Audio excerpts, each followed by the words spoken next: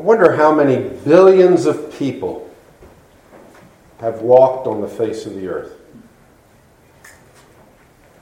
Even in our own day, we can't even begin to count how many human beings are living at this moment. How many of them do you know?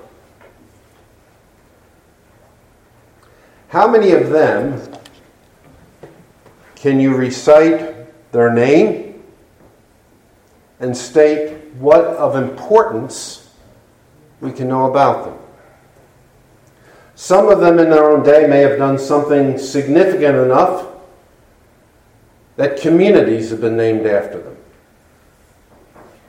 Buildings at a university, even streets. And yet those streets, those buildings, those towns are just a name. Even those who are the most ardent students of history can maybe come up with a couple hundred names of people who have lived and what they've done. When you get lost in all of that, you begin to think, boy, where's any meaning or something of significance in my own life? Some individuals get very depressed. Other individuals, and I trust that's true of each of you here, really are of the mindset, regardless of the millions of people, the billions of people that have existed, I want my life to mean something.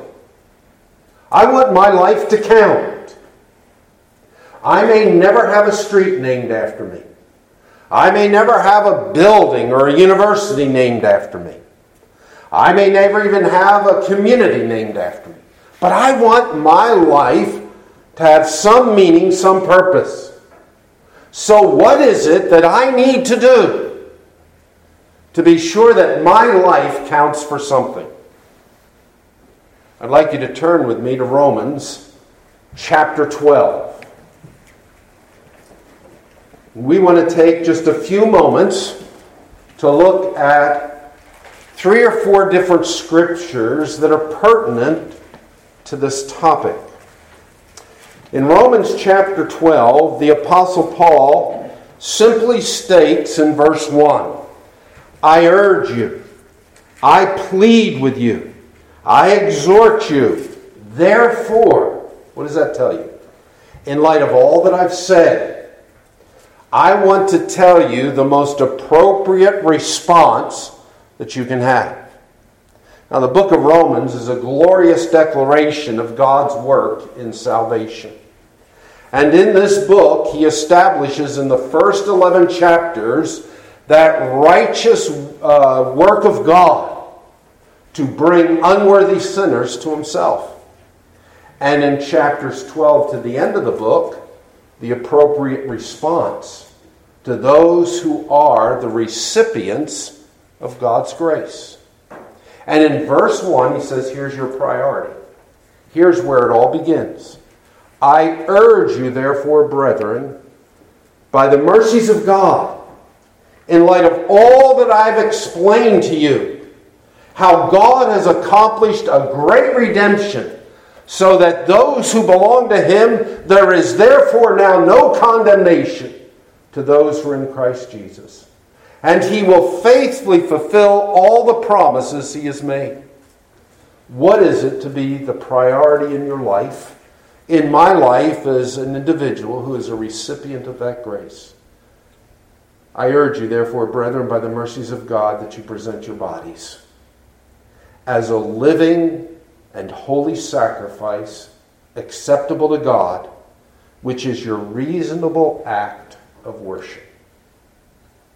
You want your life to mean something? You want it to count for something?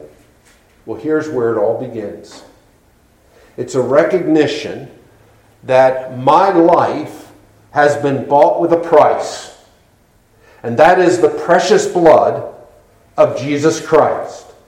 And the most important thing that I can do with it, the most impactful thing and meaning that can be true of my life, is here I am, God. Use me. Lord, I need you. Every hour I need you. But what I want is for you to use me in ways that are beneficial to others and for your glory. It's interesting that the term that Paul uses to describe this kind of act or of worship is it, my version says, your spiritual service of worship. Literally, it is your reasonable or your rational. See, sadly, so many people think, well, God's going to be pleased if I just tip my hat to God. God's going to be pleased if I make a great contribution in the name of Christ. God isn't pleased. God isn't impressed with any of those things. The only rational response, what really makes sense, to understand that the one who knew no sin became sin on our behalf, that we might be made the righteousness of God in Him, is the fact that here I am, Lord, use me. I give myself to you as a living sacrifice. It's my rational, it's the appropriate response. That's Isaac. The living sacrifice that God called Abraham to offer to him. Do you understand that Isaac couldn't debate about what was about to happen to him? Isaac didn't determine, well, I don't know if I like hickory. I think I'd rather have oak on the stones. I don't know if I want you to slay me with a knife. How about waiting until I get a little bit older? When you give yourself to God as a living sacrifice and say, Lord, here I am, use me, God is the one that determines and God is the one that directs how He is pleased to use you. And if you want your life to count and mean something, whether you're some of the young ones that are here with us, or all the way up to those who are part of our congregation into the 90s, it doesn't change as we begin each and every day.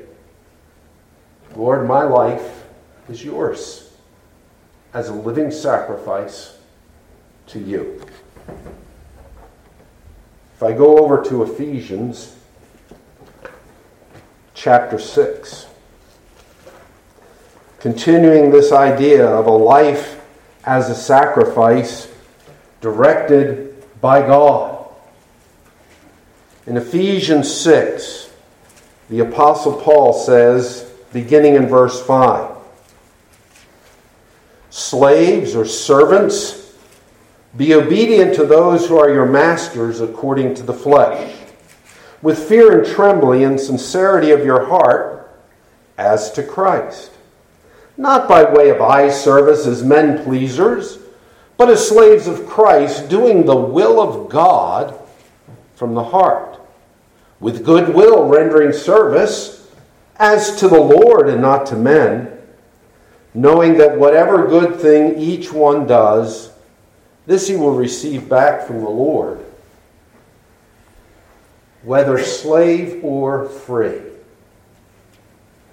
So while the Apostle Paul is giving specific directions to slaves or servants of that day, please notice its implication and application to every one of us here.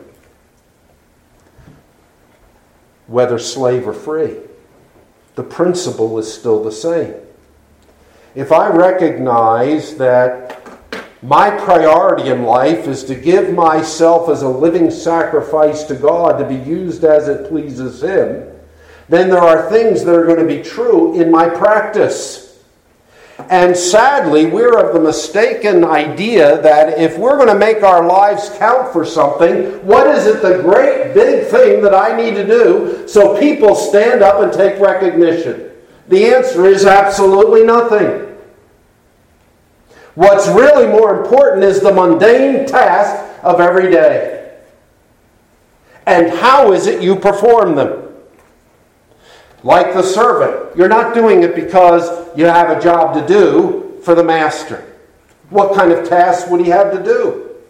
Well, it could be something as grotesque as cleaning the bathrooms. Who do you do it for? As to the Lord. It could be something as tiresome as working in the fields all day and having no one give you any appreciation for what you're doing.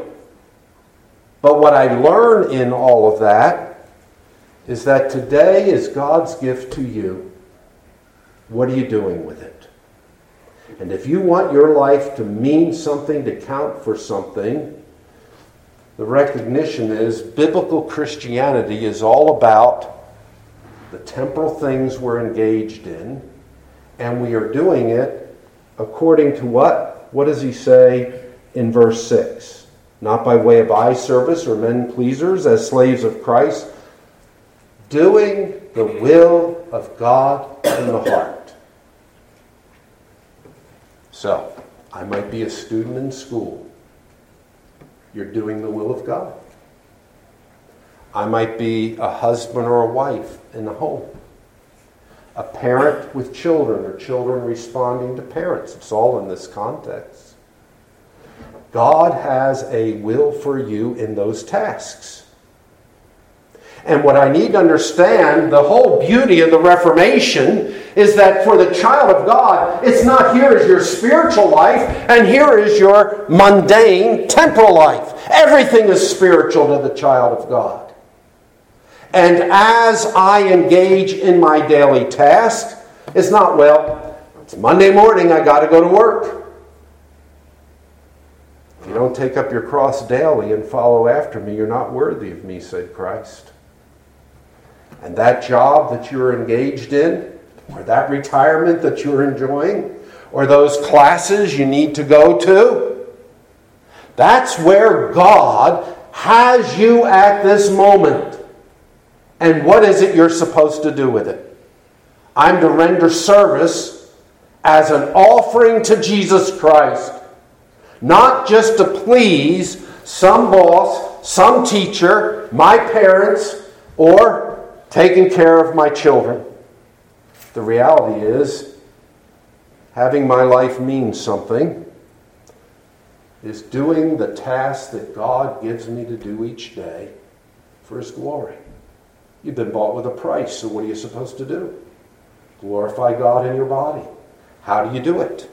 It's the way you approach the tasks that are before you. And to be able to appreciate that what you have is an opportunity to offer yourself as a sacrifice to the Lord in the task that you're engaged in today.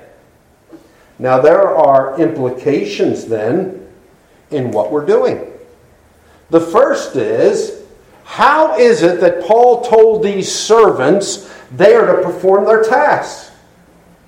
The answer is, with a singleness of wholehearted devotion to the task that is before you. How do you approach the responsibilities that you have each day? Are you just thinking, well, I just got to check this one off and get it done and out of the way?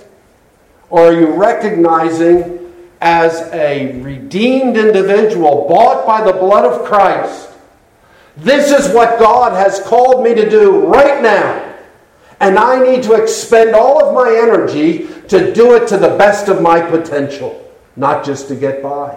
Because I'm not serving men. I'm not trying to please men. I'm serving the Lord Jesus Christ. The second thing that comes out of this, to me, is alluded to by the Apostle Paul writing to the Corinthians, where we read in 1 Corinthians chapter 10. He says in verse 31, "Whether then you eat or you drink, or whatever you do all for the glory of God." So I am wholeheartedly devoted to the task that is before me, and in that, I am seeking to do it in a way that brings honor, recognition, praise to God. There have been far too many occasions when I have been interacting with people out in the business world who have told me that the last person they ever want to hire is a Christian because they're not good employees. They don't really devote themselves to the tasks that are before them. They're too occupied with trying to talk to people about their relationship with Christ or reading the Bible or other things. Is it wrong to do those things? Not at all. In fact, it's important to do those things, but not on the clock that belongs to the employer. And if I am doing things to the glory of God, what does this mean? Well, Jesus alluded to it, even expressed it in his high priestly prayer recorded for us in John 17. He said, "Father, I have glorified your name in accomplishing the work that you gave me to do." How is it you glorify God? The way in which you handle the responsibility that's before you, and you do it to the best of your abilities so that individual will recognize that this is a person who is genuinely concerned about doing a task well, and when the opportunity comes, can bear testimony then to the Lord. In other words, what I want to say is given credibility because of who I am and what I've done.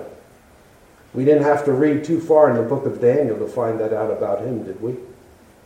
There was a credibility in Daniel, and therefore people listened to what he had to say. Doesn't mean the whole world was converted through the testimony of Daniel, but it's a recognition that Daniel's life was devoted to the glory of God. And in that, as Jesus indicated in his prayer, doing everything to the glory of God means that I am seeking to follow the directives, the commands that he has given me in his word, so that I am honoring him in how I do things. And a very third and very important ingredient of living one's life in a way that it really matters, that pleases God, is found in the book of 2 Corinthians chapter 9.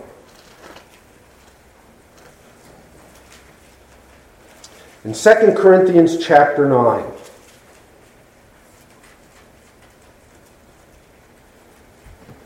Paul wrote to them, and this has to do with financial contributions for the needs of the saints, but the principle that is included in this is very apparent. Let each one do just as he has purposed in his heart, not grudgingly or under compulsion, for God loves what kind of a giver? A cheerful. The tasks that I am privileged to perform each day as a service to Jesus Christ ought to reflect a cheerful, joyful expression. What did God rebuke the Levites for in the book of Malachi? God said, I wish someone would just shut the door to the temple. You know why? Because the priests are saying, what a drudgery. All I do each day is slit the throat of a lamb, skin it, throw it up on the altar, and get rid of the remaining carcass. How wearisome it is. God said, I'm a great God. And I deserve a different type of attitude in the offerings that are given to me. So if we are doing our daily tasks in a way that it has meaning and significance, it's first recognizing what's the priority, presenting myself, Lord, here I am, use me. And then it's looking at the day that's before me and the tasks that are there. The mundane in the eyes of others now takes on the spiritual. And I am looking to do it in a way that it really is an offering to Jesus Christ. That I want God to be glorified, so I'm not cutting corners. I'm doing it the way that He said.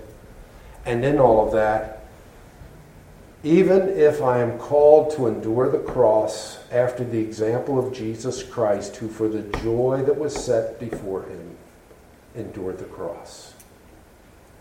When he quotes of his own life and what the Father gave him to do from Psalm 40, he said, "Sacrifice and burnt offering you have not desired, but a body you have prepared for me.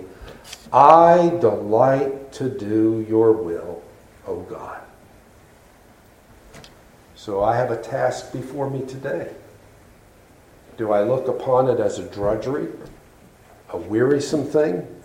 Or is there an expression in the way I handle it to where I am thankful for and rejoicing in the privilege that I have to do this task, not to please men, not just to get a job done, but the fact that I have the privilege of serving Christ. You know what Christ said? Even a cup of cold water given in my name, what? You won't lose your reward. And that's why back in Ephesians, he tells us that there is a promise. That promise, he says in Ephesians 6, knowing that whatever good thing each one does, it's a settled conviction. Just like he can say, we know that God works everything together for good. Here is something else we know. It is a settled conviction. And the second part of that is, when you go through each day, don't look through the eyes of the thinkers of this world. Look through the eyes of eternity. Look through the eyes of a spiritual reality that's there. Knowing that whatever good thing anyone does in the name of Christ, he will receive back from the Lord, whether it is slave or free. In other words, people of this world may never know your name. You're just part of the census of the billions of people that live. But someone else takes notice. And that's the only ones whose life really matters. It's whether or not God will say to you, "Well done, good and faithful servant." You may not be recognized by the world. You may not have a university or a town or a building named after you. You may not even have a street named after you. But boy, if God takes notice, if God commends you, how much greater satisfaction can there be in knowing my life really mattered? I was a servant of the King of Glory. And while it may not have been great and big things he called me to do, as I dealt with the daily tasks that he had before me, be it as a student, as a parent, as a spouse, as an employee or an employer, as a politician, whatever profession I'm in, I did it as a service to Christ. And I did it in a way that honored him. Well done, good and faithful servant. Let's pray.